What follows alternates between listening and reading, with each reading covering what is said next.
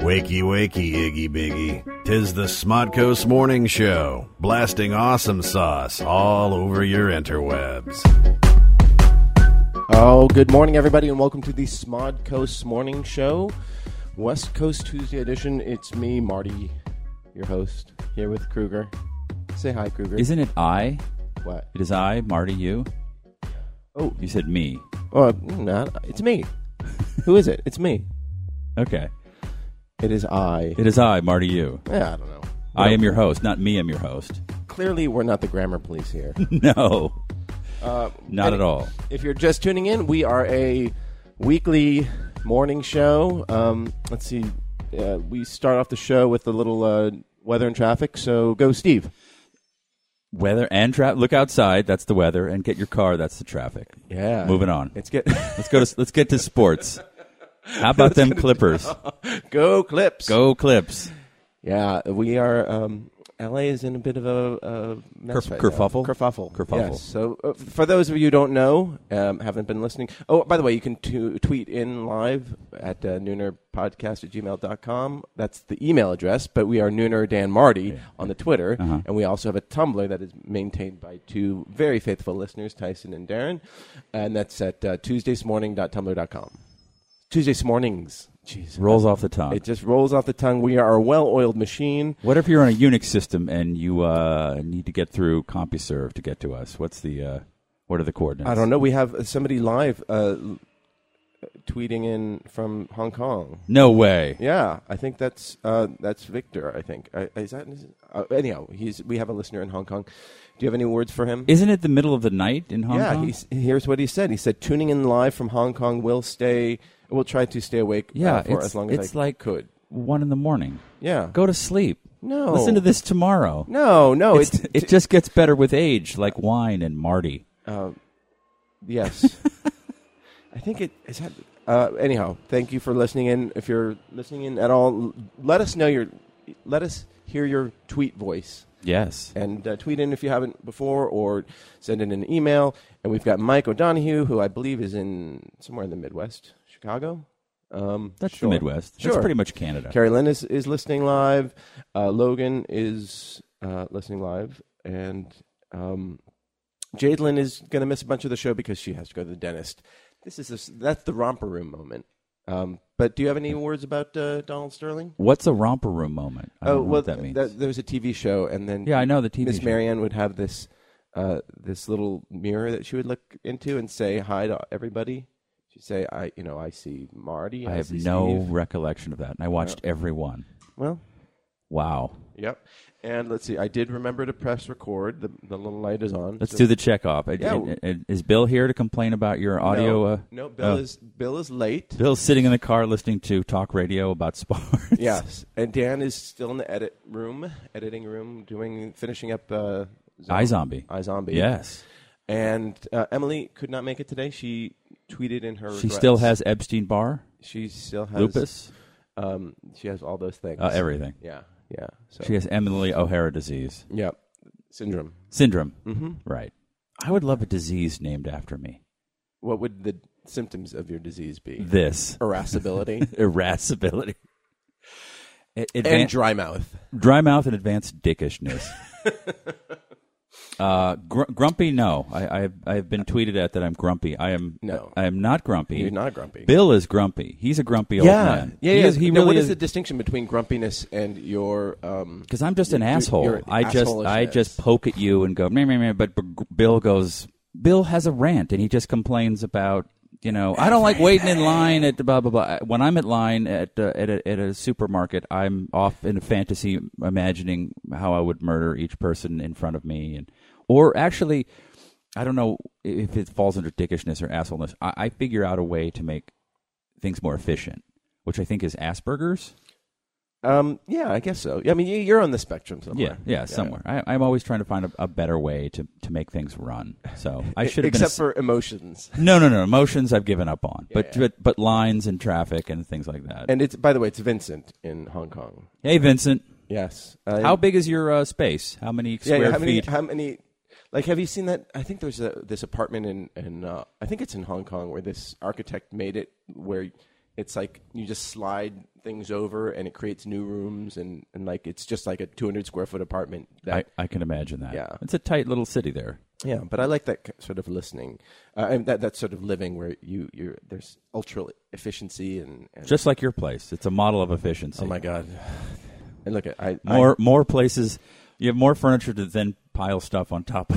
I know. Get the stuff off the ground. I have I have furniture to keep stuff off the ground so that the dogs don't chew it. Basically, that's how it works. Oh, it's just an endless cycle here. More dogs, then more stuff has to get off the ground, then more dogs. Yeah. Mike is listening from Florida. He's on vacation. I'm so sorry. Yes. And the good Florida or the bad Florida?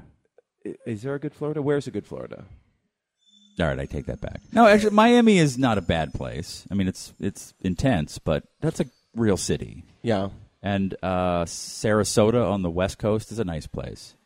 Mm-hmm. It's where Barnum and Bailey College is, near Tampa. Tampa's not a good place. And everything else is just Will was Cleveland-esque. Thank you, by the way, Will Wilkins, for getting us on the air. And I was playing blurp music, and he was complaining about that. Okay, so Wait, but you said on the air. Yeah. When are we going to move past this? Like when people say... It's sort of... Did you film it?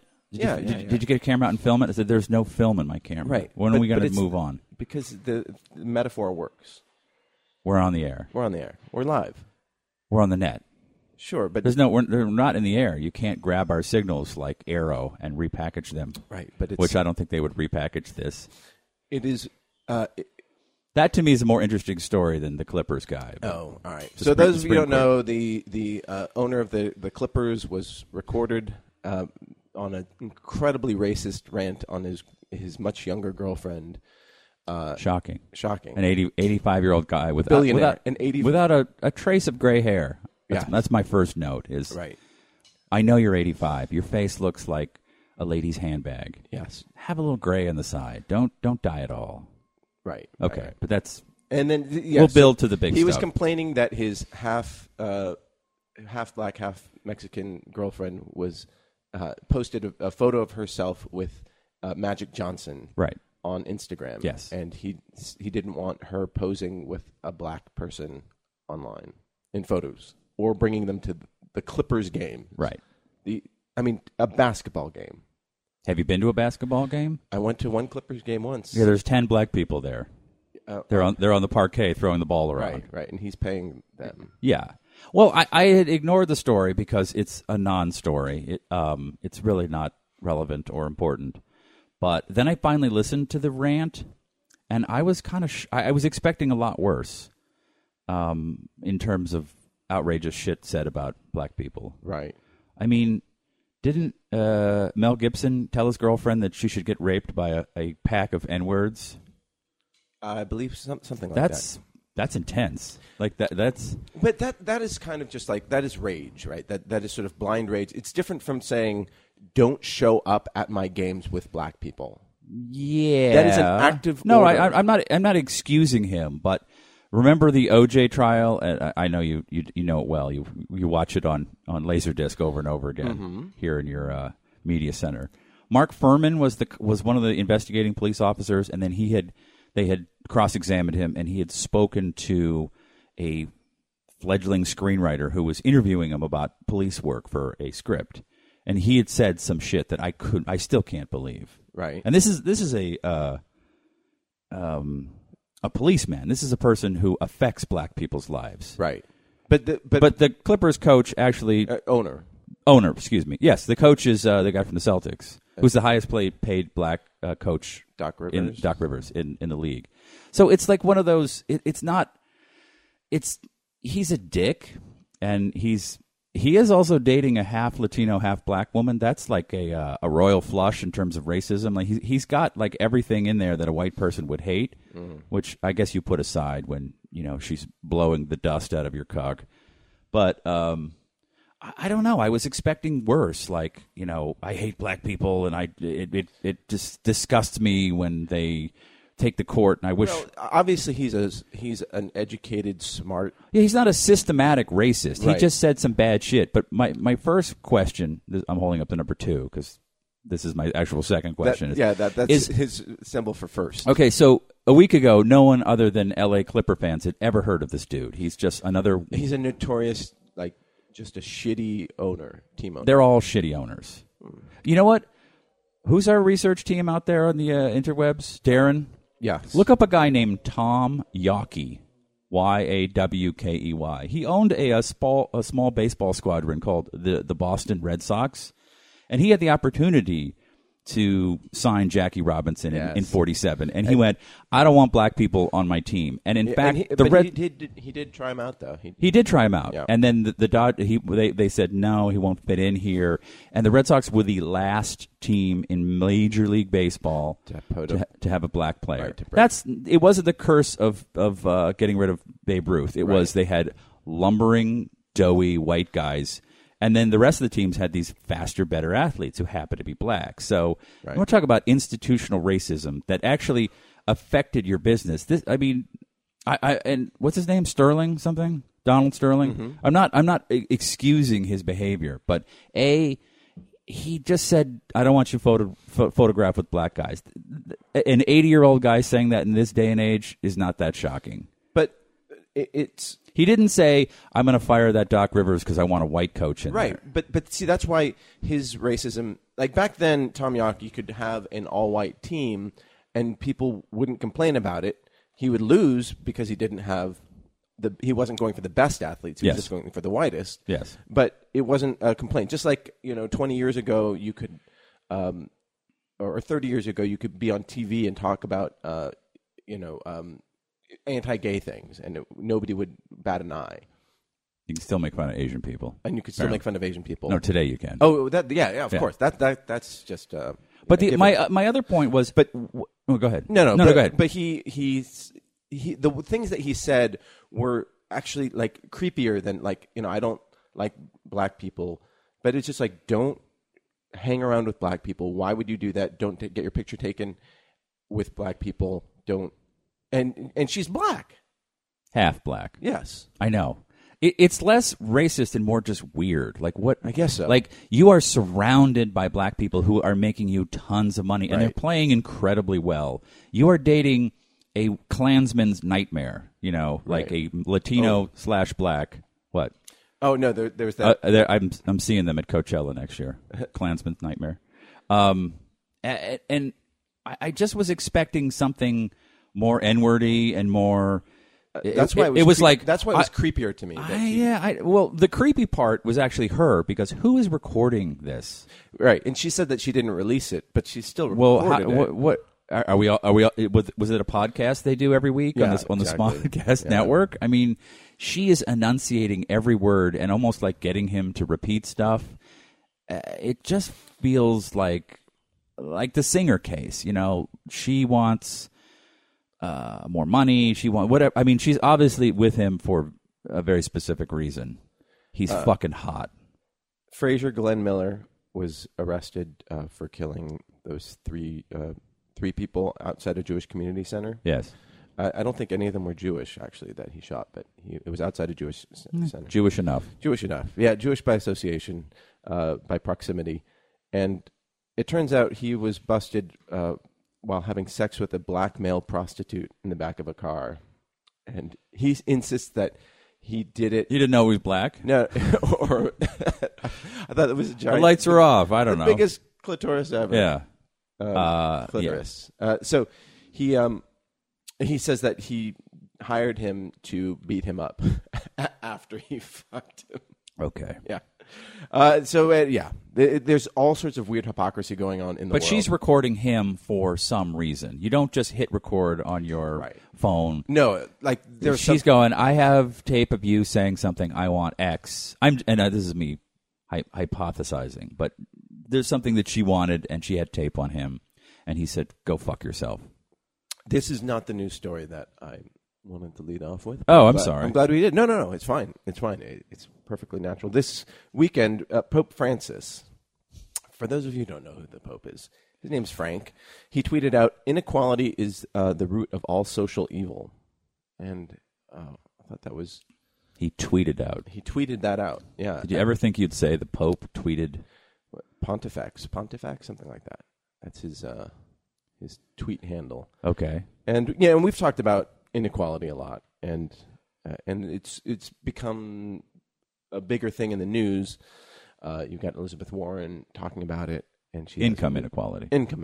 That's what he was speaking of. Yes, not inequality. Right. Well, I think he was saying inequality, but he talks a lot about income inequality. And there's a new bestseller out called Capital in the 21st Century. Have you heard of it? No. Really? Of course. Maybe. It's this French dude named Thomas Piketty. He's this economist, and he makes a distinction between wealth and income. And wealth comes from capital, it's inherited. Income comes from productivity. And his basic theory is that in a system where the returns on capital, and then I'm sorry to get a little nerdy on this, but so like investments in banking, all that sort of thing, when the returns on capital are larger than the growth of the overall economy, income inequality increases. So basically, inherited wealth grows faster than earned wealth. Then, unless something is done about it, the problem gets worse and worse. And that's what we're seeing right now. And what should be done about it? Well, okay. So, in your humble opinion, we'll get to that. But so this French dude makes this case using actual data from the past 3 centuries, and so he's not a Fox News contributor, right? It's not how I feel things should be, right? Oh, okay. But of course, I like him already. Fox News, they're calling him a communist and a Marxist when it's not. Nothing. Who is still a communist? Right. North Korea. And when when you break it down, who is? Cuba. Yeah, what do they do? Yeah, but cigars and pitchers. But no successful country, no growing country adheres to pure capitalism or pure socialism. Exactly, yeah. State capitalism. Yes. So I just want to be clear. I haven't read the book. It's 700 pages. I'm talking out my ass. Well, I'm not going to read it. Maybe put a pin in this for next week. I need to get a new nightstand so I can buy the book to put it on, and so that people will see what an erudite person I am. So he points out one of the eras of greatest growth in the U.S. was post World War II, mid 20th century, when you had strong organized labor, the huge taxes, and this great technological innovation in this country. And when you think of Eisenhower era, I don't, but yes, yeah. Well, that's I wasn't alive. The middle class thrived back then. So since then, the taxes on the wealthy have decreased. Yes. Banking rules have become more lax and less transparent. Yes. And unions have become less powerful. Yes. So what's happened from all that is that the middle class of the U.S. is no longer the richest in the world. So basically, you look at the median income. Right. The U.S. is for the past 35 years has always been on top. Right. And now we are second to Canada. Oh, isn't that those hockey watching? Right. Which maple is why syrup drinking. Which is protein eating. This episode is dedicated to Chris Brown, our friend in Saskatoon. Is he in the middle class? I don't know, but he lives a great life. From everything he talks about, he's a triathlete. He's a cook. He does theater. He's living the life. He's living the dream. So Chris, he contributed to our Indiegogo campaign, and we'll get to his. Oh, then he's middle class for sure. Yeah. So thank you so much, Chris Brown, for sponsoring the show, and congratulations, Canada, for earning more than us. And this is after-tax income, basically. So since 2000, the median income in the U.S. has stagnated, but has just gone up in all the northwestern sort of European countries. It's gone up. For instance, since 2000, the median incomes in Britain and Canada have increased almost 20%, 19.7% in 10 years, from 2000 to 2010. And guess how much they went up in the U.S.? 4%. 0.3%. That's barely a percent. That's not even a percent. That's not even half a percent. Yeah, you round down. That's less than half of a percent. Yes. And it's more than 0.1%. Right. But it's less than 0.4%. And yet, during that time, the rich have gotten richer. Of course. So the median income has stayed the same. So that means poor people are getting poorer, rich people are getting richer, and the middle class has just stagnated. Wonderful. I know. Wonderful. So meanwhile, in Scandinavian countries, which aren't making as much as us in the median income, these are countries that have free health care, and free university educations. Canada, the prices of a university is like a fifth of what we pay. So basically, we might have higher incomes in these countries, but we are not living better. Our standards of living are much worse, and our windows of opportunity are much smaller.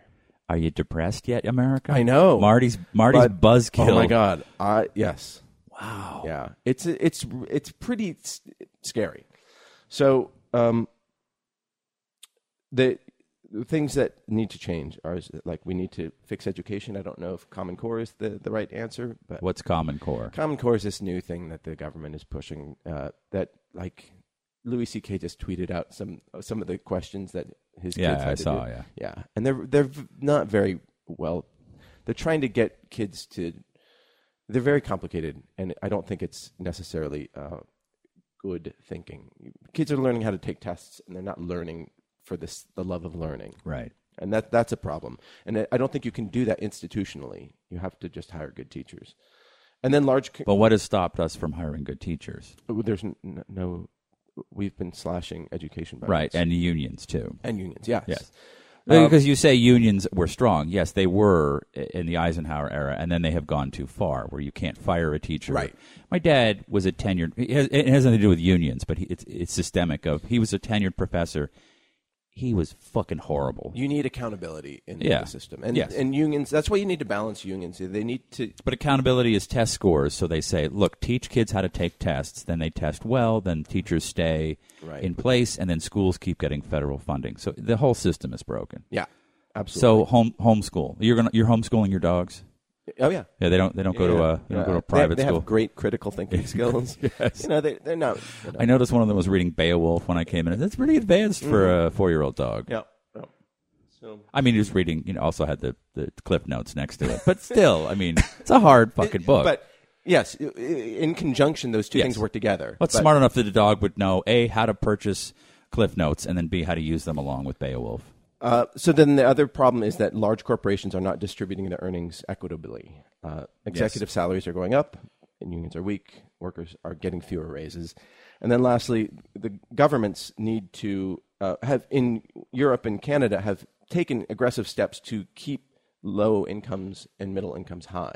They've aggressively tried to make, just increase wages. And that's a government thing. So we need to do things like raise the minimum wage, but we need to do something. Yes. I don't know if that's it because here's what Piketty proposes. He says 80%. You didn't read his book. What? No. You're reading an article someone read his book, and you're repurposing. I read the article that said, if you don't read this book, here's all you need to know. From you are Piketty's. What's wrong with journalism. I know. You are a half-ass. I know. I read this this headline. I read the HuffPost headline. And that's this guy was on Jon Stewart, and I watched the interview, so I pretty much know the book. Yeah, 700-page book. Yeah.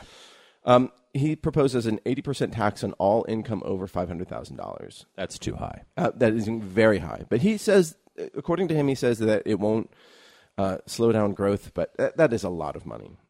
It was up around in Japan.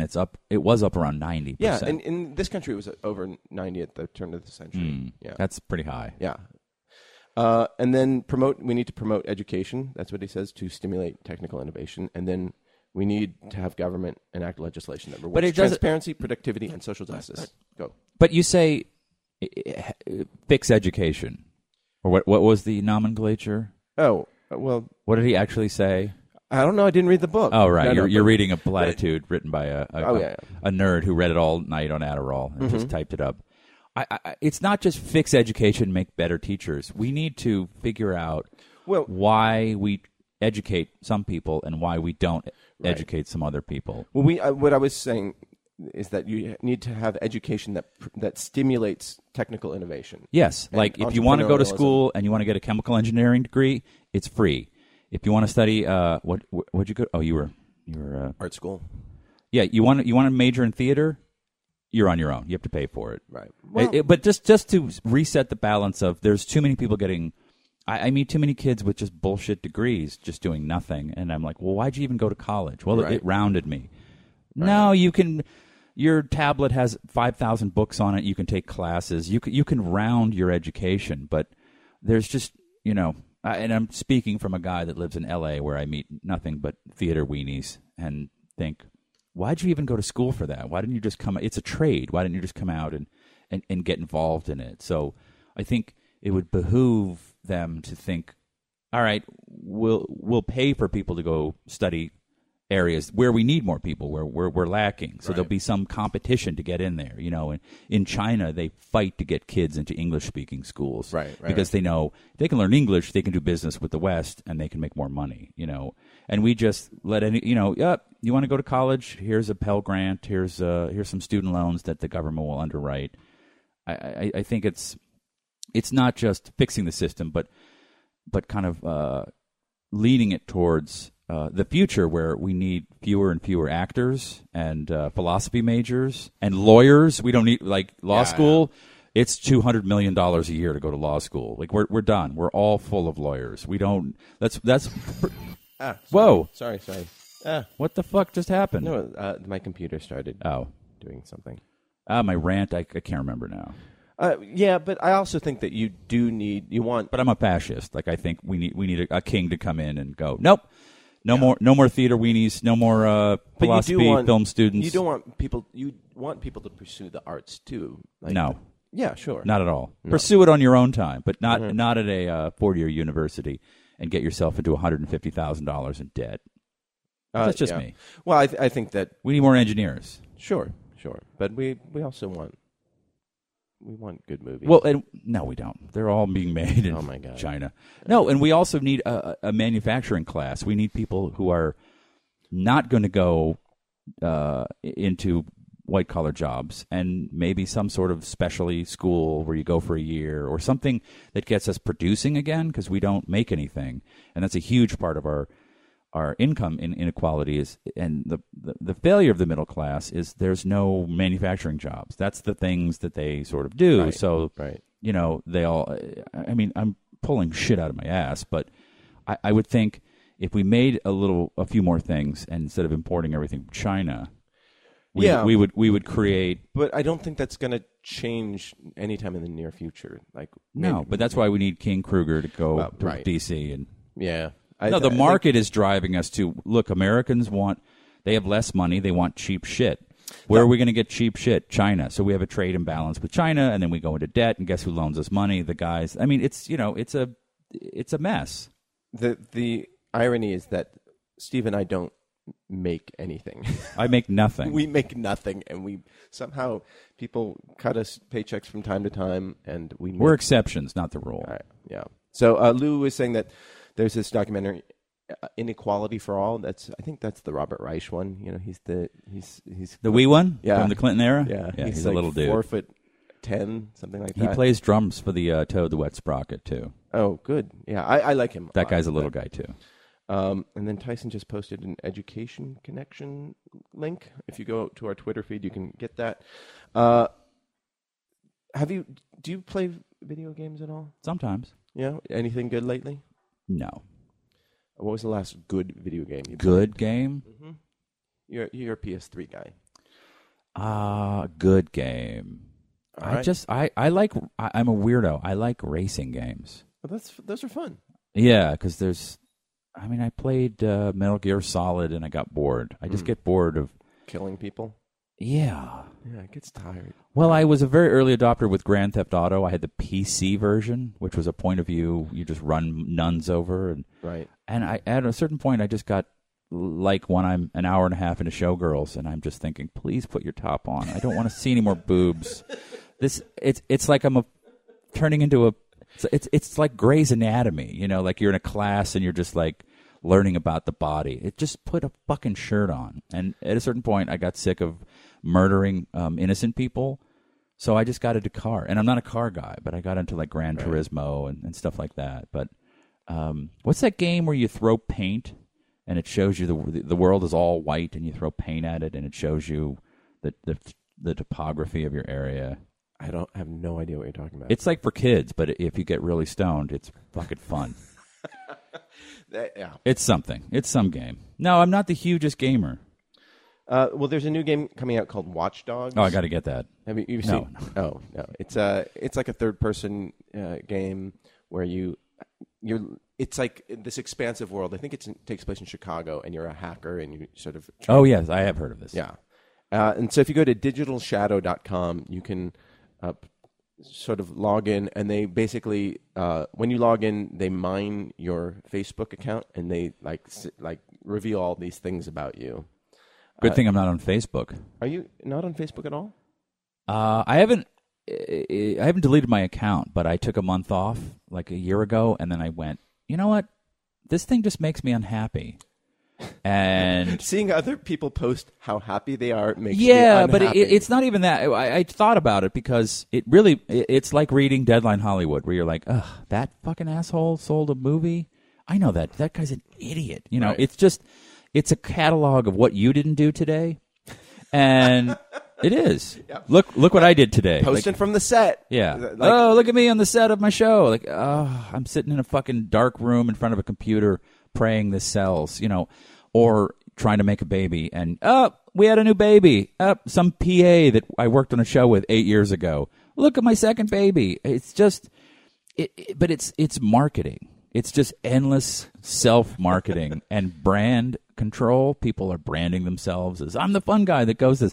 I want a picture of someone just like morbidly depressed sitting, well, like maybe we could do one with you here. Just I'm sitting alone in my apartment with my dogs and I'm sad.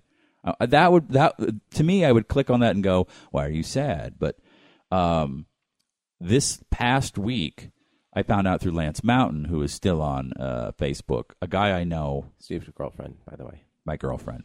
My live-in partner. Somebody I know, who I haven't talked to in a while, got remarried to a woman with a kid. And he also became a super churchy. It's always like quotes from the Bible and whatever. He's 50 and he decided, I need to get into God. Or was always into God, but now he's super into God. Don't care. But it's a lot of like love and light, learning every day, blah, blah, blah. And he's had these posts like, darkness has been befallen my family. Like real cryptic, dark, weird. And she was telling him about it. And I said, that's fucking creepy. Like what? And they kept going, and, you know, my family has suffered so much, and darkness will not shine upon us. I'm paraphrasing. I don't know what he said because I didn't read it. Then he finally admitted what happened.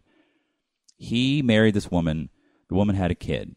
The biological father allegedly molested the 5-year-old, the girl. And she has been trained to tell state services, no, he didn't. So she can see her daddy because she wants to see daddy. She's been kept away from daddy. And then for some reason, the kid was now taken out of their home. And I'm hearing this and I'm thinking, you're putting this on Facebook? This is a 5-year-old who's been allegedly molested. I don't know anything. But that's her story to tell. That's her private blah, blah, blah. So she's going to grow up and some guy's going to look her up on Facebook. Oh, your dad finger banged you. You're probably fucked up. Like it was the most inappropriate thing to broadcast.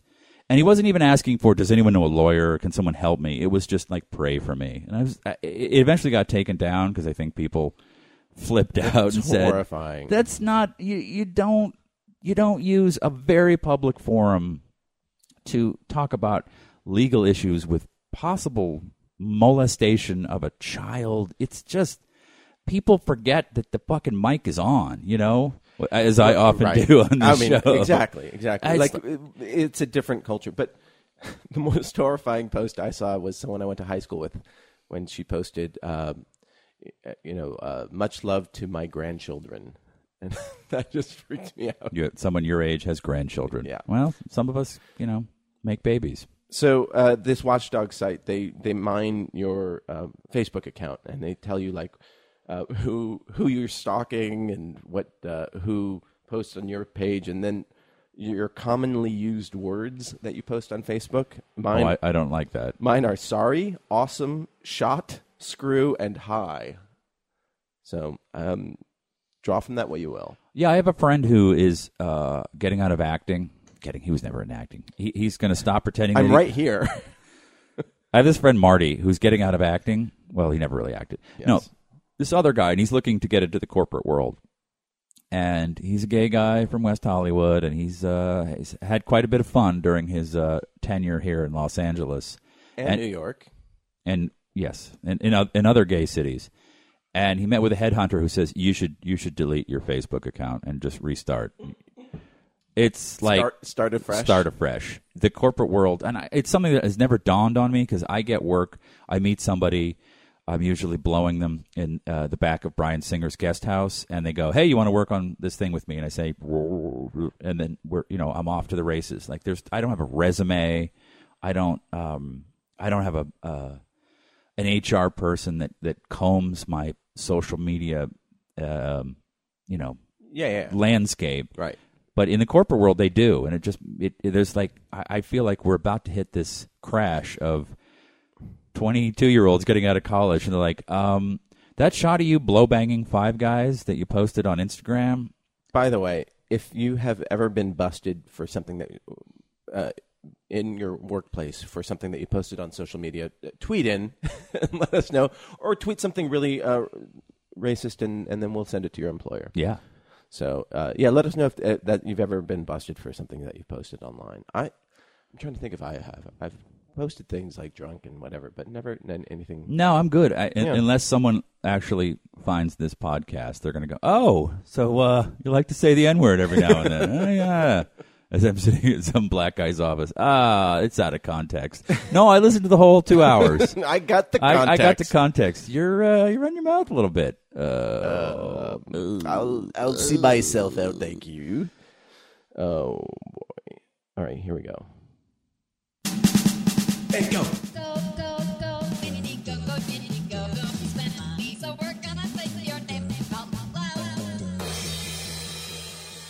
Today's episode brought to you by Christopher Brown of Saskatoon, Saskatchewan. Are you listening today, Chris? I don't know if he tweeted in yet. Maybe. Does he know he has the same name of that R&B singer who punched Rihanna? Does he know that? Has he ever heard that? No? No. That news hasn't hit Canada? and it is a pretty rare name. You would think that somebody would mention it, too. I know. Yeah. Thank you, Chris Brown. Yes. Yeah, we really appreciate all that you've given and all that you contribute to the show. Also on the Twitter. And I sent him 3 softballs. 3 softballs? Soft. 3 softballs. Softballs. And someday I'll put the actual softball thing. Can I be a Bill right now? Yeah. They're coming at 3s. They're coming at E's. Something. Yeah. Words. I got to talk. If you want it rough, well, tough, here comes Marty's softballs. Those are the lyrics. You got a lot of hair in your balls? Yeah, more than when I was in my 20s. Well, yeah. That's probably more information than people really want to know. Oh, they're dying to know. If you're in your 20s and you've got no hair on your balls, enjoy it while it lasts. It, leave it, it's coming. Yep. Oh, boy. It's just waiting to... It's right there, waiting to burst out. It's a hard area to shave. Tell us why. Because it's shape. It's a shapeshifter. Sometimes your balls are long and hanging, and sometimes they're tight to the body. You can never know what you're shaving. Your cheeks are always the same shape. Oh, Chris Brown tweeted in he wants his money back. Me too. Yeah. And Lou said that I was very careful about what I posted when I was applying for her residency visa. That's for sure. That's fair enough. So you kept your terrorist rants to a minimum. Put them on MySpace. No one knows where the fuck that is. You have the Death to America. Yeah, you have the knowledge that you vented it out. Yeah, you spoke your piece and you sang from the heart, but nobody read it because. Is MySpace still around? Sure. I'm sure, Myanmar is a huge MySpace user. So the first one was, what was the best Halloween costume that you wore? And he says, when I was 6 or 7, my mom sewed me a Ninja Turtle costume. I was Raphael mostly for Halloween. I would just go as a hockey player, other lazy things. That's lovely. A Canadian going as a hockey player? Yeah. Wow. Well, see, that's I know. Yeah, that's like, a sexy hockey player. Yeah, that's the girls go as Luke Robitaille. Mm-hmm. Is he Canadian? Sure. Luke. Have you ever had a good costume? I'm trying to think. I mean, not of late, because you just get older, you give up. But it's usually when your mom is involved, because moms help you. Are awesome. They're awesome at that age because they're like, oh, I get to recreate something else other than my child for this night. I do remember getting a bunch of boxes from a supermarket and wrapping them in aluminum foil, and I was a robot, and it was pretty fucking awesome. My friend John Enbaum, friend of the show, he has a very convenient thing where he just takes a coat hanger and makes little wings and then puts saran wrap and then just puts them on like his back, and that's his costume. And what is it? He's an angel. Okay. Yeah. I did a commercial once for the Cartoon Network where it was like on the Star Trek sort of set. And at the end of the show, at the end of the shoot, I asked if I could keep my costume because they had us all fitted out for these costumes, these very form-fitting costumes.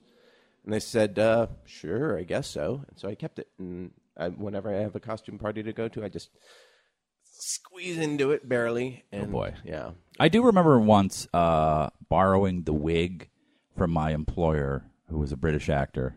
I'm trying not to drop his name. No, you do it every time. I know. But I did. When I worked for Gary Oldman, and my father is an economist. Yes. Yeah. Do I say that often? Yeah. Okay. It's good. But he had the wig from True Romance, the dread wig. Oh, nice. And it was just sitting in my office, and he had actually paid to have it made because he was that dedicated. I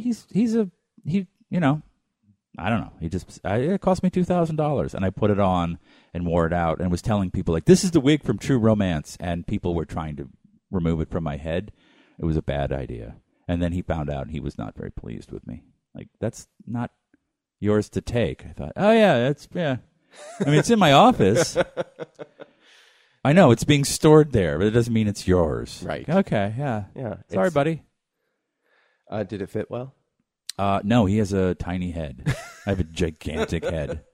Jeff Takeover says, I'm a mildly popular vlogger, and my employer found it, and I got put on probation for 3 months and had to beg to keep the job.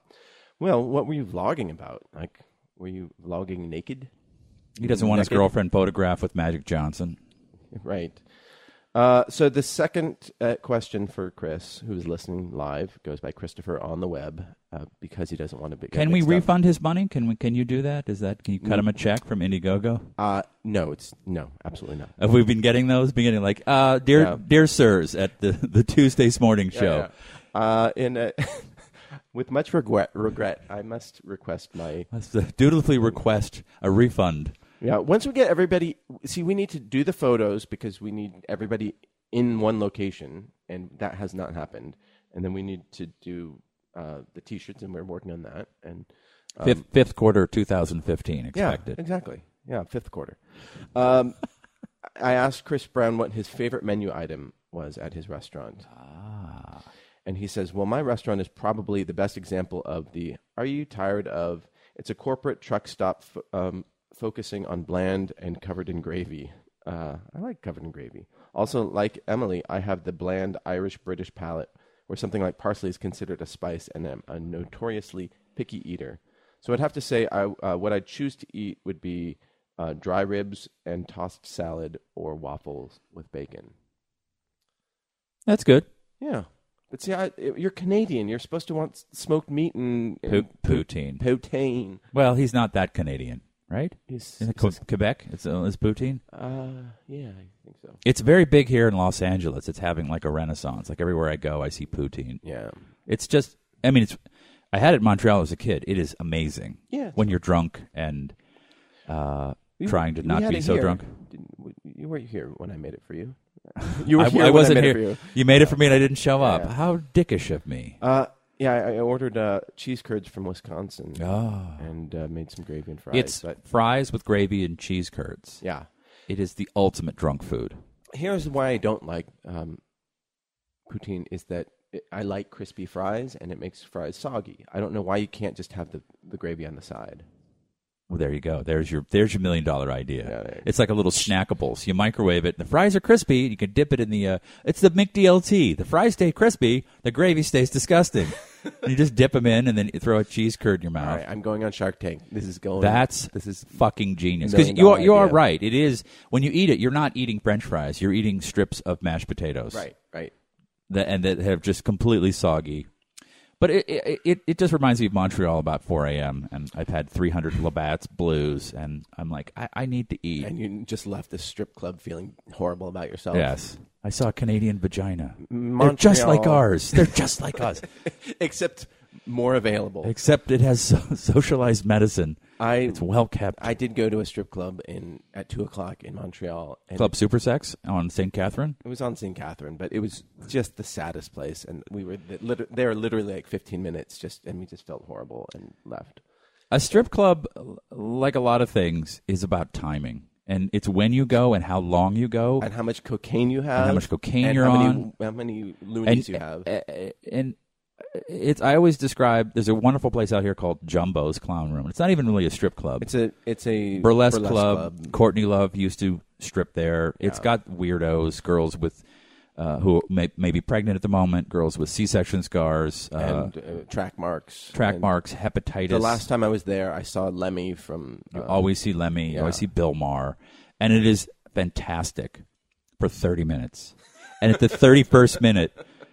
it's like the final scene of Platoon. You're just crying like Charlie Sheen, like, on your knees.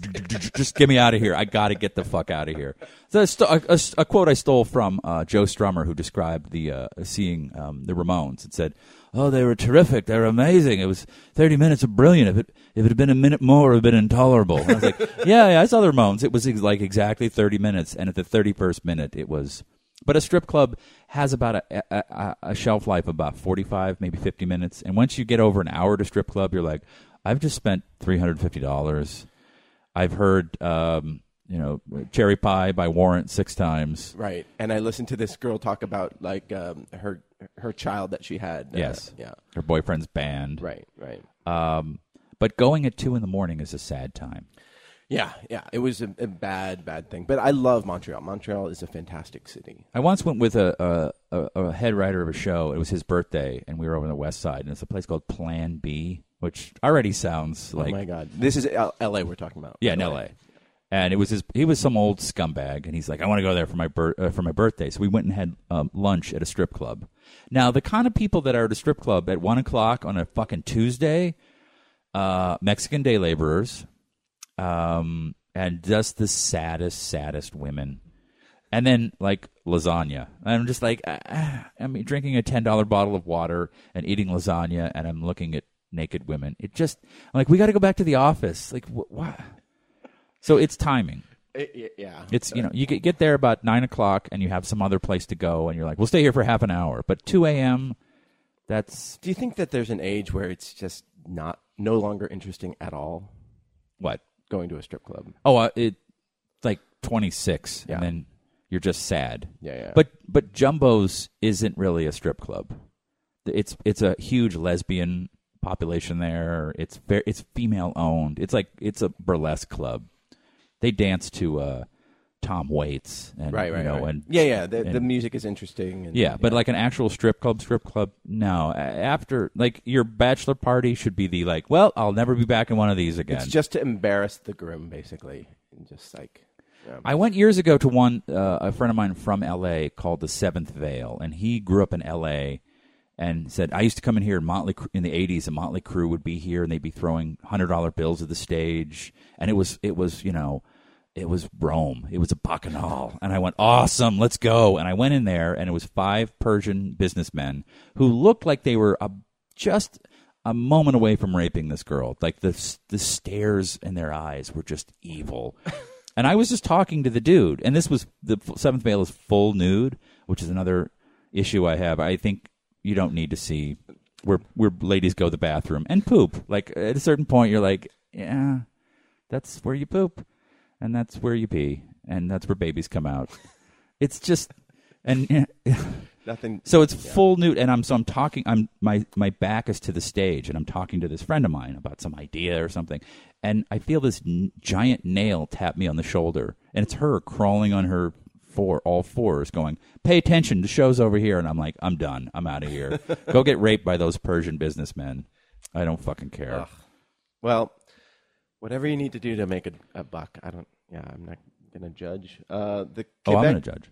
Chris Brown says that the Quebecers stole poutine from the Italians. The fries were originally pasta. I don't know if that's like. I feel that's true, but I also feel like it's made up. Yeah, carbohydrates with sauce have always been a thing. I'm sorry, I'm just looking at the what dogs. other. But I can't think of another Canadian bacon, and what's like another Canadian staple food. Like, oh, that's Canadian smoked meat. You got the bacon. Montreal bagels, which are fantastic. But a bagel is Montreal bagels are they're very high in malt flours, and they're smaller. Got a great crust to them. Okay, I stand corrected. Yeah. The corrector. Yeah. Last. But wait, what was the question? The softball. What his favorite menu item was. So you can't answer that because you don't know his menu. Right. I like dry ribs and tossed salad. Yeah, I like my salad tossed. Not every day. A special occasion. Special occasions. Yeah. Father's Day, birthdays, and. Yeah. Speaking of tossing salads, apropos, may I interrupt the softballs? Oh, sure. No, I think that's the purpose of softballs. Because I'm looking at your dog, and it's reminding me of my dog, which was at one point your dog. Mm-hmm. This dog has traveled the eastern part of Los Angeles from various home to home. She's a full-bred pit bull, and she has 2 switches, dead asleep, and kamikaze pilot. Yes. And I'm trying to I've worn her out so much. She's broken a toe chasing a ball. Like, she will just... Right. You throw a ball 100 miles an hour, she will reach 100 miles an hour to catch it. Mm-hmm. And I was at a park, and I threw a stick down a hill, and she, very woody part of Griffith Park, and she yelped. I don't know. She doesn't ever bark or yelp. She came back up the hill. I just ignored it because I don't care. Mm-hmm. I'm openly trying to kill her. I'm trying to give her a heart attack so she dies because she's so intense. And then about 10 minutes later, I realize there's just blood pouring out of her vagina, just down her leg. And I'm like, holy shit, did she get her period? She's 5 years old at least, or 6, and fixed. So I'm like, is she the chosen one? Like, what the fuck happened? She cut her vagina. I guess, does a dog have a clit? Sure. Wherever that clit would be was just lopped off, and just blood pooling down her legs. And to make matters worse, she must have jumped on a bunch of sticks and rocks, and that's what cut her. Her vagina was filled with rocks. That is just so bizarre. We were going to go out to a place and have a beer and sit out with the dog. And I'm like, I don't think we can bring a bloody rock-filled vagina dog. Dog vagina. Somebody will mace us or pepper spray us. Right. We'll get yelled. Animal control. Someone will take our picture and tweet it like, "Look at these assholes." But I didn't know what to, and she just kept chasing sticks. She's like, your vagina is just an open wound. Doesn't fucking care. Literally a gash. Literally. Hey guys, it's Marty. With a huge apology. The recorder got full up, and I forgot to delete the previous episode, so we missed around a half an hour chunk of show where you missed, I think, maybe top of the hour, and missed Steve ranting about writing for television and how it's a pain in the ass working for network shows because they are more concerned about their corporate branding than they are about telling good stories. So, but there are still good shows out there on places like HBO where they don't worry about stuff like that. And also, you missed the first part of the mail sack, and I just wanted to go through the stuff that I missed. And the first one is from Paul, who says, "Good morning, Smurfs. I hope everything is going well. I'm going to take over Darren's job as the corrector for a minute. You were talking about The Raid Redemption, which is an amazing movie. However, you mentioned that they cut frames out of Bruce Lee's films to make him faster. That's not correct." And I double-checked this. It is. I was completely in the wrong. He actually had to slow down for the cameras. They could. It could have been the TV cameras at the time. It was discussed in the documentary Bruce Lee. I want to say it was Bruce Lee, A Warrior's Journey, but I could be wrong. And then here are, this is from Paul, and he said, here are his hashtags for the T-shirt. Fuck Cleveland, Listless Masturbation, Pink Ascot, and Joke Over. Never gets old. And he asked the question, what is the oddest toy your dogs have played with or you've seen another dog play with. Personally, I would have to say it's my friend's Rottweiler playing with his bowling ball. For some reason, he loves the thing and goes crazy playing with it. My dogs, they just chew every dog toy I give them. They destroy it. And so I need to find something that can really stand up to a lot of chewing, because they sure love chewing. But they don't do anything weird except for bringing giant sticks in the house, like giant sticks.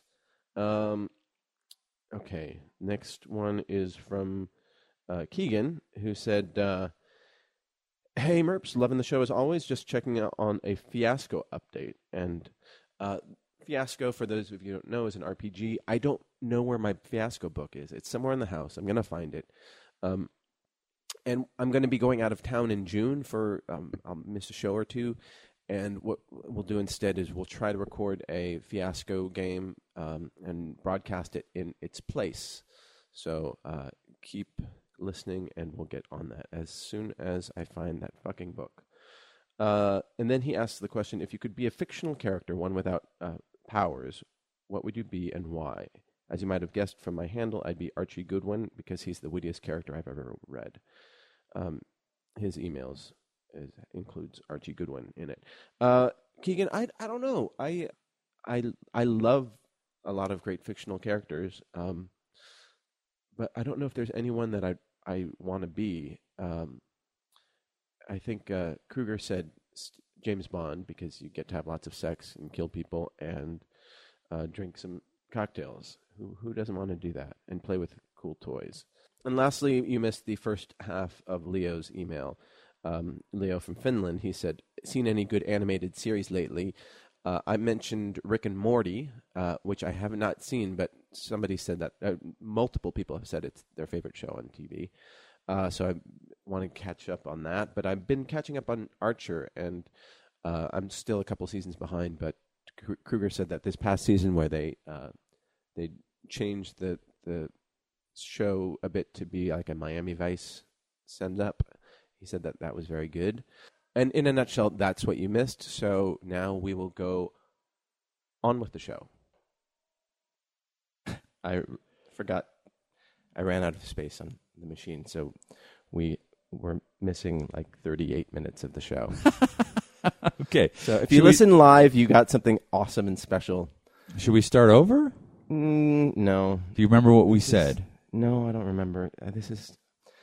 I'm so glad Bill isn't here, because he would just go bananas. Oh, my God. I'm going bananas. That's so lame. I'm so sorry, everybody who is potting this, but those who are listening live, you got some special magic that will never be captured again.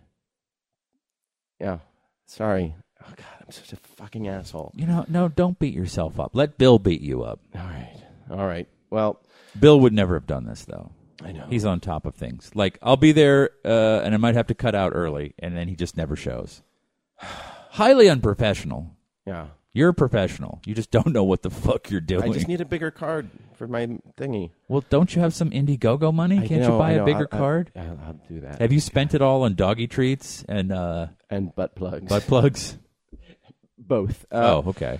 So, Leo's second question is, I've heard that you're an Eagle Rock. Wait, so are we recording now? Yeah, now we're back recording. Oh, you stopped for a while. Right. We lost from top of the hour to now. Oh, you didn't miss anything. No. This was kind of... We're sliding down. No, actually, Okay, so what you did miss was well... Is some super fan out there recording all these? Then maybe he can then... Yeah.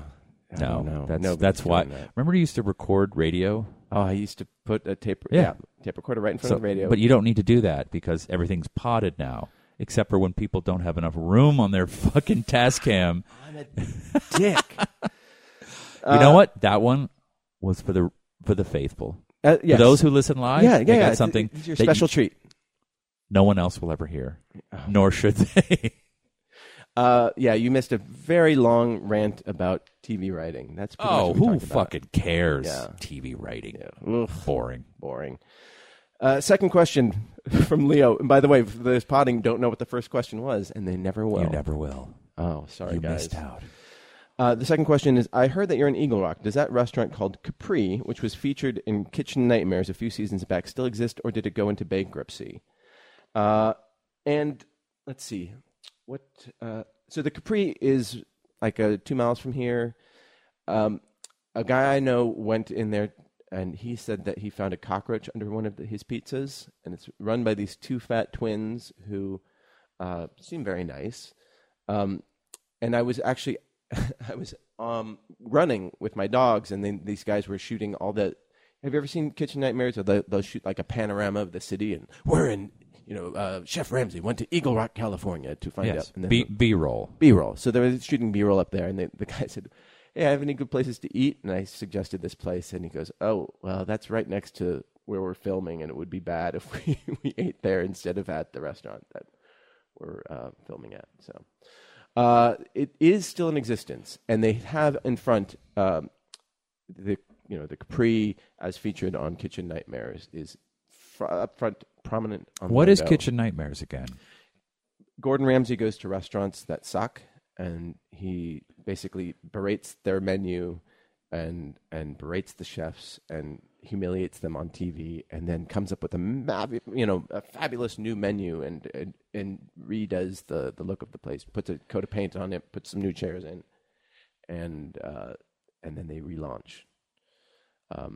Okay. Yeah, it's a fun show. If you like seeing people humiliate themselves. Oh, I like that. And if you like to see how disgusting restaurants are, it's amazing. Well, why would a restaurant go on it if they were going to be humiliated and exposed for their shortcomings? That's a good question. But for the Capri, these are restaurants that are desperate. Okay. They're several thousand, hundreds of thousands of dollars in debt, and they're just trying to look for any sort of turnaround.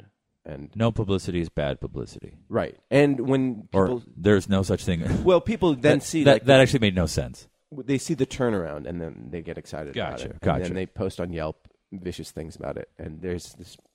Right now... Is that the same one with the woman and Amy's her Baking, husband? Amy's Baking Company. And they went bananas. Yes. Yeah. And they went back there. Yeah. And it sounds awful. Yeah, so yes, that place is still in existence. And how is it different than Bar Rescue? I don't know. I think it's the same thing, but at a bar. And yes, and you get to see Gordon Ramsay yell.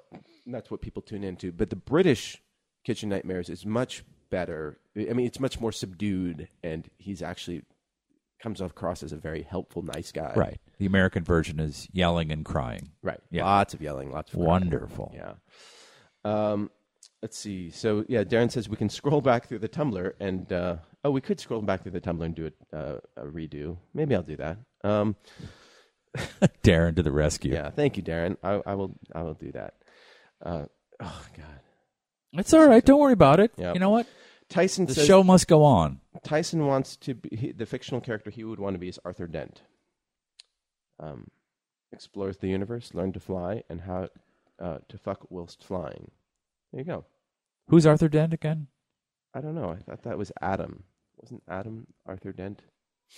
Or I don't know. All right, keep talking. I'm going to look. Why do you want to be a fictional character? Be a real person. Live in the real world. Oh wait, no. You listen to podcasts. You don't live in the real world. Yeah, Arthur Dent is from Hitchhiker's Guide. I was going to say that. I love the Hitchhiker's Guide, but I can't. I read it when I was 12. It was a great show, and the movie was fine too. It's okay. I like Martin Freeman. Who doesn't like Martin Freeman? I know he's what's the new show? Fargo. And how's that? I haven't seen it. I haven't seen any television. Let us know if you watch Fargo, and let us know if it's any good. After every Game of Thrones on a Sunday, it takes me 4 days to figure out what just happened and the implications. I have to look at maps. It's so dense. So that's how I feel about Orphan Black. Yeah, I'm just getting into that. It's a fun show. It's but great. I have no idea who the fuck is what. You're watching the first season. I'm watching the second season right now. You've not watched the first season. Okay. But I just don't pay attention that much. Oh, there you go. It's on me. Let's see. Paul Westhead writes in and says, I'd like to add you to my professional network on LinkedIn. Why? Thank you, Paul Westhead. I don't know. I mean, I'm going through the mail sack. Has anyone ever gotten a job through LinkedIn? Has it ever? Well, we wouldn't know. We're not in that world. I'm sure that helps. Okay, I'm curious. Does it work? Does it do anything? Let us know. Okay. All I know is I get there. I have 10,000 every day. Yeah. every day. And I actually I clicked the wrong button and I invited everyone from my contacts. Mm-hmm. So I have like 900 connections, but I don't know what anybody does, and I don't know what to do. I don't get it. But I see everyone in the corporate world is just all over it. Yeah. Is it like a headhunter site? Yeah, no, it's sort of networking / headhunting. Yeah. All right. Let's see. Last email is from Ash Williams, who writes in. Is that his Christian name, Ash? I don't think it is. Okay, that's a good nickname. Salutation, Merps. Ash Williams here. After watching for the 10th time the Sex Pistols, The Filth, and the Fury documentary, I'm wondering what everyone's favorite documentary is. Have you seen The Filth and the Fury? Oh, yeah. What was it? Just Shoot Me? Is that the Nancy Spungen? Written by her mother? Don't know it. Right, or Sid Vicious's mother? Keep talking. Okay. Tell us about The Filth and the Fury. It's about a band called the Sex Pistols. Never heard of them. Oh. It's about Malcolm McLaren and the Sex Pistols, and gives you some really good historical context as to why punk rock happened, because I wasn't really conscious during that. I was alive, but I didn't quite understand what was going on in England in 76, 77, whenever they kind of erupted. But all the political duress that was going on that forged punk rock, and then this wonderful gentleman named Malcolm McLaren who decided to capitalize on it and brand it before anyone knew what it was. Right. He was a visionary, a huckster. Yes, and yeah, he was great at packaging things. Yes, he packaged Adam and the Ants and Bow Wow Wow. A precursor to that guy that packaged all of those. Well, actually, every industry has had a man like him. Right. The guy that made Elvis, the guy that... great marketers. The guy in Orlando who just took kids and said, you're in sync. And right. You're the fat one, you're the funny one, you're the cute one. Star, is that his name? He got arrested for molesting children or something. Awful like and that. I Don't Want to Live This Life is the story of Nancy Spungen written by her mother. It's a horrible... I mean, it's just an insane... She sounded like a horrible person. She seemed a little toxic. Yep. Yeah. And, Nancy Spungen's sister worked is a chef and was like Martha Stewart's chef. I did not know that. Yeah.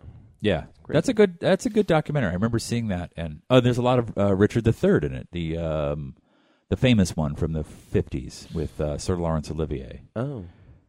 It's just intercut into the film, the monologues from Dick III.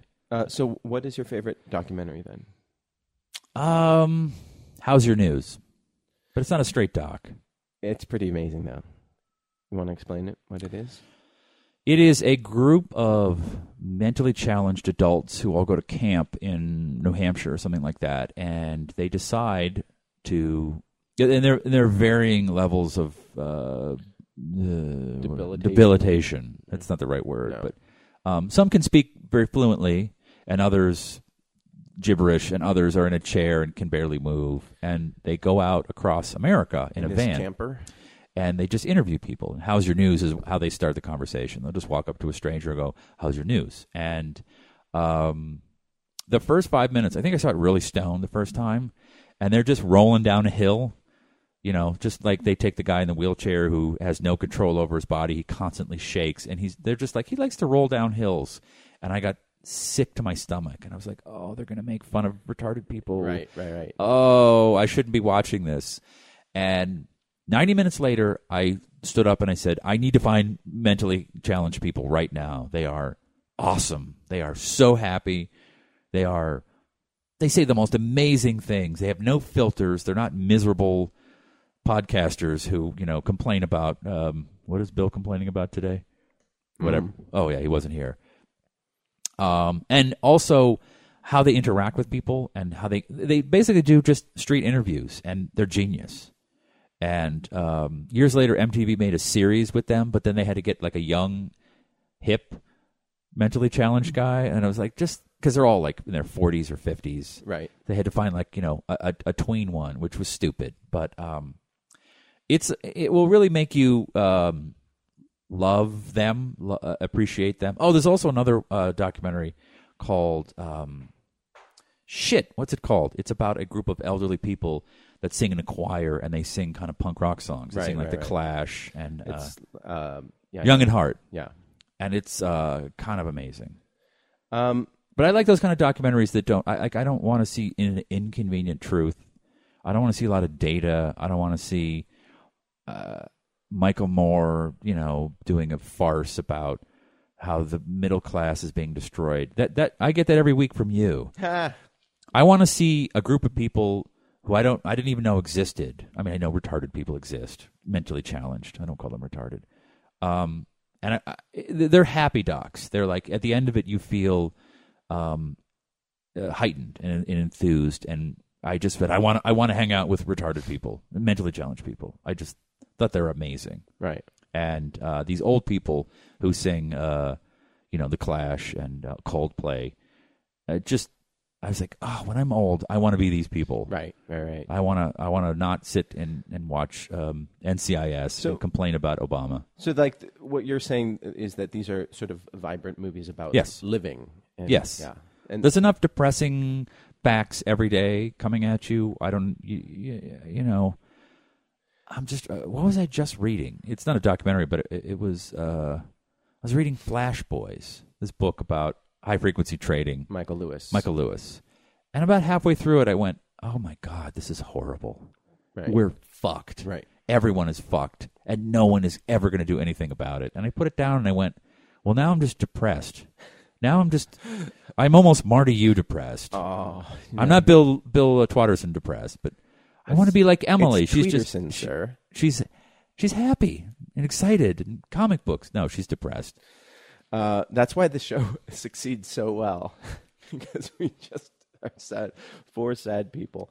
And what about you, Marty? I liked my sister's documentary. She just had one called Misconception that was at Tribeca last week. My sister's documentary. Of course you like your sister's In the Realms of the Unreal, I think, is a wonderful documentary. Did you see that one? Which one is that? About water?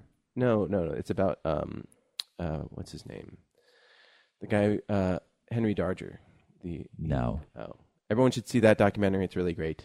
Okay, so this was not a real letter. This was just so you could plug your sister's docs. Yeah. No, he's a poor shame. He's a sort of a found artist, or is that what they call found art? No, not found I don't know. art, but he's outsider art. He was this janitor who, when he died, they found like thousands of paintings in his apartment.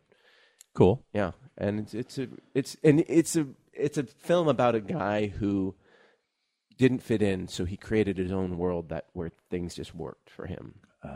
Now I see the connection. Yeah. Did he have a lot of dogs and like to cook? They found hundreds of pairs of shoes and eyeglasses in his apartment as well.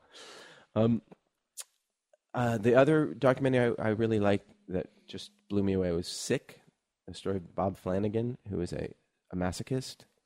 He was like he would do these stage performances of him cutting himself, and he nailed his penis into a board, and so it sounds very sensationalistic, but when you find out who he is, it goes into the same thing that we were just talking about, like somebody who's looking to have to take control of his life, and so he had cystic fibrosis, which is an incredibly painful disease, and where he was in constant pain, and so becoming a masochist, and this you see how this works. It gave him control over his pain, and so you see him living just a very full life, and then in one shot he's nailing his penis into a board, in the next shot he's singing campfire songs at a cystic fibrosis camp, and he did stuff with Make-A-Wish and stuff like that. Like, he's this incredible guy, and it's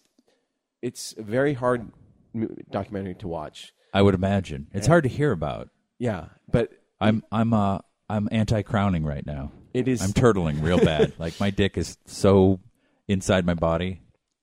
It is a stunning documentary. Okay. Tyson said, very high on my list of doc faves, In the Realms of the Unreal. Wow! Look at your sister moving you, some Tyson. units. She got the U bump. Yes, the SModCo. The SModCo Tuesday morning smump. No, no, too much. Yeah, too little. Mm-hmm. Not enough. The Daniel and Daniel. What about you, Bill? Oh, right, Bill just didn't show up. Tyson mentioned the Devil and Daniel Johnston and Scratch, and Lou Scratch. said that. Yeah, I don't know what Scratch is, but Lou mentioned Man on Wire as a great. Oh, I'm so mad. Why? Because you didn't. I'm mad about that. I tried to, with a movie producer, buy the rights to that documentary. I saw it way before it came out, and I said, "This is going to win an Oscar." Like this is, and I was outbid by Robert Zemeckis and his company, and I was like, "This is what goes on all the time. Every time someone of any name publishes a book, the galleys go out." I used to do this when I worked for a British actor. You read the book over the weekend, and people preemptively buy the movie rights, even before it's published. Not for tremendous amounts of money, but they want to have control of it before it even becomes popular, and then you control it. And I saw like an early cut of that movie, and I loved it. What is it called? Man in the Clouds? Man on Wire. Man on Wire. Oh, because so Robert Zemeckis is this fucking guy who made Back to the Future and Beowulf, and Forrest Gump. Yeah, big time, like a Spielberg light. And what's he going to do with this little movie about a French guy that connects a wire between the two twin towers in 1974 and walks across? And they're making it into a big movie now. Like it's like I read today, some big star is going to be in it. It's going to be 3D. Like I assumed he would just buy the rights and then just bury it, which happens to. There's tons of books that the rights are bought. Right. Every Walking Dead happens. Every comic book that gets published, someone has bought the rights. Someone controls them. Someone is actively trying to get it going. We're not going to have 500,000 shows about comic books, right? Except for iZombie, right?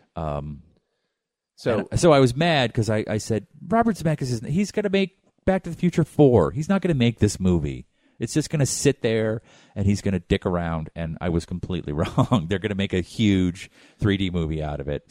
And he's directing, and Jay Golev is starring as the main guy. That's a great documentary. I forgot about that one because it pains me. Yeah, Scratch is a doc from 2001 that is about turntablism. I saw that. Yeah, like DJ Shadow and Magic Mike and all that shit. Okay.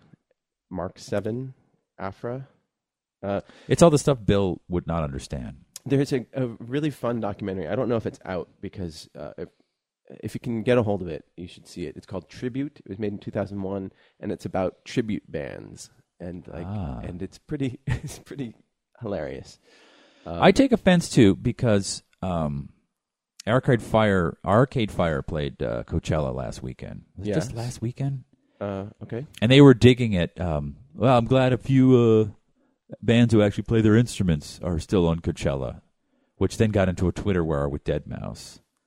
And I know I would love if Bill had shown up because we could open up the discussion. But I think guys that press buttons are still playing an instrument. Sure. Well, but see, Steve and I went to a show once. Who did we see? Fortet. Yes. And the guy who opened for Fortet, it looked like he just was pressing his space bar on his laptop. Yes. But that's music now. That's what's happened. Yeah, but what's live about it, though? You're there, and he's there. You're both in the same room. And then when Fortet came on, it was amazing. Yes. It was fantastic, and I'd never experienced anything like it before. And he was doing stuff with sound that it was just you couldn't experience. The computer is an instrument. I know it's not a bass, and it's plugged into an amp and tuned to certain frequencies, but it is an instrument. And when you see people doing amazing stuff with sampling, that requires skill and rhythm. Yes. I also realized I saw Kraftwerk a month ago, and it took 4 guys to make the sounds that I could pretty much make with my iPhone. I know I have an app that I could just I could pretty much recreate Autobahn note for note on my fucking phone. Right. But technology has changed. But I just them giving Deadmau5 shit And I like both bands. Or Deadmau5 and Arcade Fire, but don't. Come on, right. Are we that shallow? Yes, we are. And you know how much it costs to move all those Canadians around and all those tubas and weird accordion things they play? Deadmau5 shows up, he just plugs right in. He's got a MacBook Pro, and you don't have to have a friend with a van to move your kick drum in. That was the biggest revelation for me about Hong Kong, because a year ago I was in Shanghai and I saw Godspeed You Black Emperor. That was their first time in China. And I wanted to go see Chinese people seeing this insane British, Scottish, Canadian. That's close. Band. And it was great.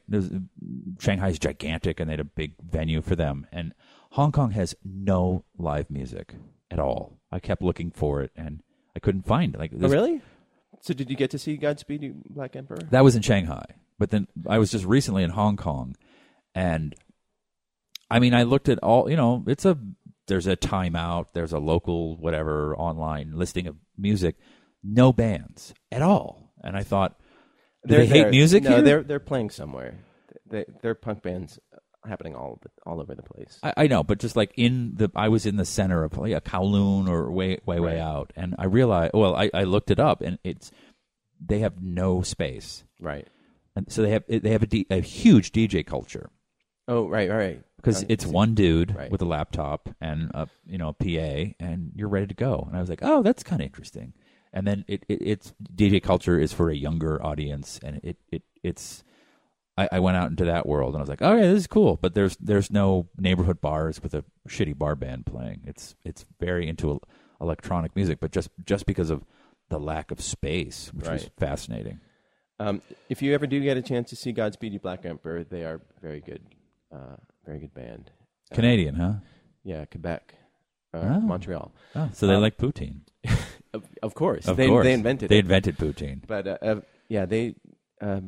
they were used in 28 Days Later. Their song. That's the haunting love theme from 28 Days. 28 weeks later. Days later. So we're going to... Oh, American Movie is also a great one. Tyson mentioned.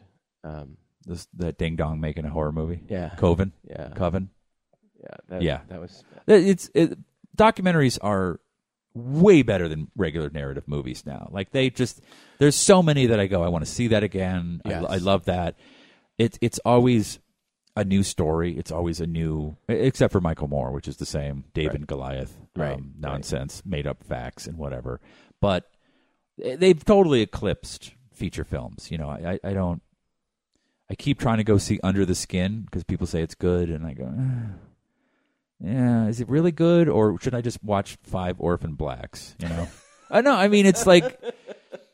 It's weird for me to... I've declared it openly and professionally, like, I'm done with movies, and I don't know why. Narrative films. As someone who went to school and studied it and worked in it... Well, have you thought about making a documentary? I started to make one about Michael Moore, and I abandoned it. I met a guy who shot Roger and Me, his first documentary, and back in Flint, Michigan, and he was never paid. And Roger and Me at the time was the highest-grossing documentary of all time, and he was owed about $35,000. And the film got him blacklisted in Flint, Michigan, because if you make films in Flint, Michigan, you work for the auto manufacturers. You do industrials and whatever. So once that movie came out, you could not work anymore. So he had to move out here, and we shot some scenes of me attacking Michael Moore at a book signing, going, "Why won't you pay Bruce Shermer the money you owe him?" And they threw us out of there. And I wanted it to be for him, so I signed all the footage over to him, and then he sold it all to some other company. I didn't care. Right. But no, I'm not a doc dude. I think it takes too much time. It's too much energy for not enough pay.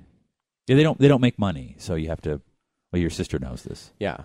So my sister, she makes documentaries, but she also directs television and commercials to pay the bills. I would like to see, and I know the internet is filled with this, but I'd like to see really short docs, like really.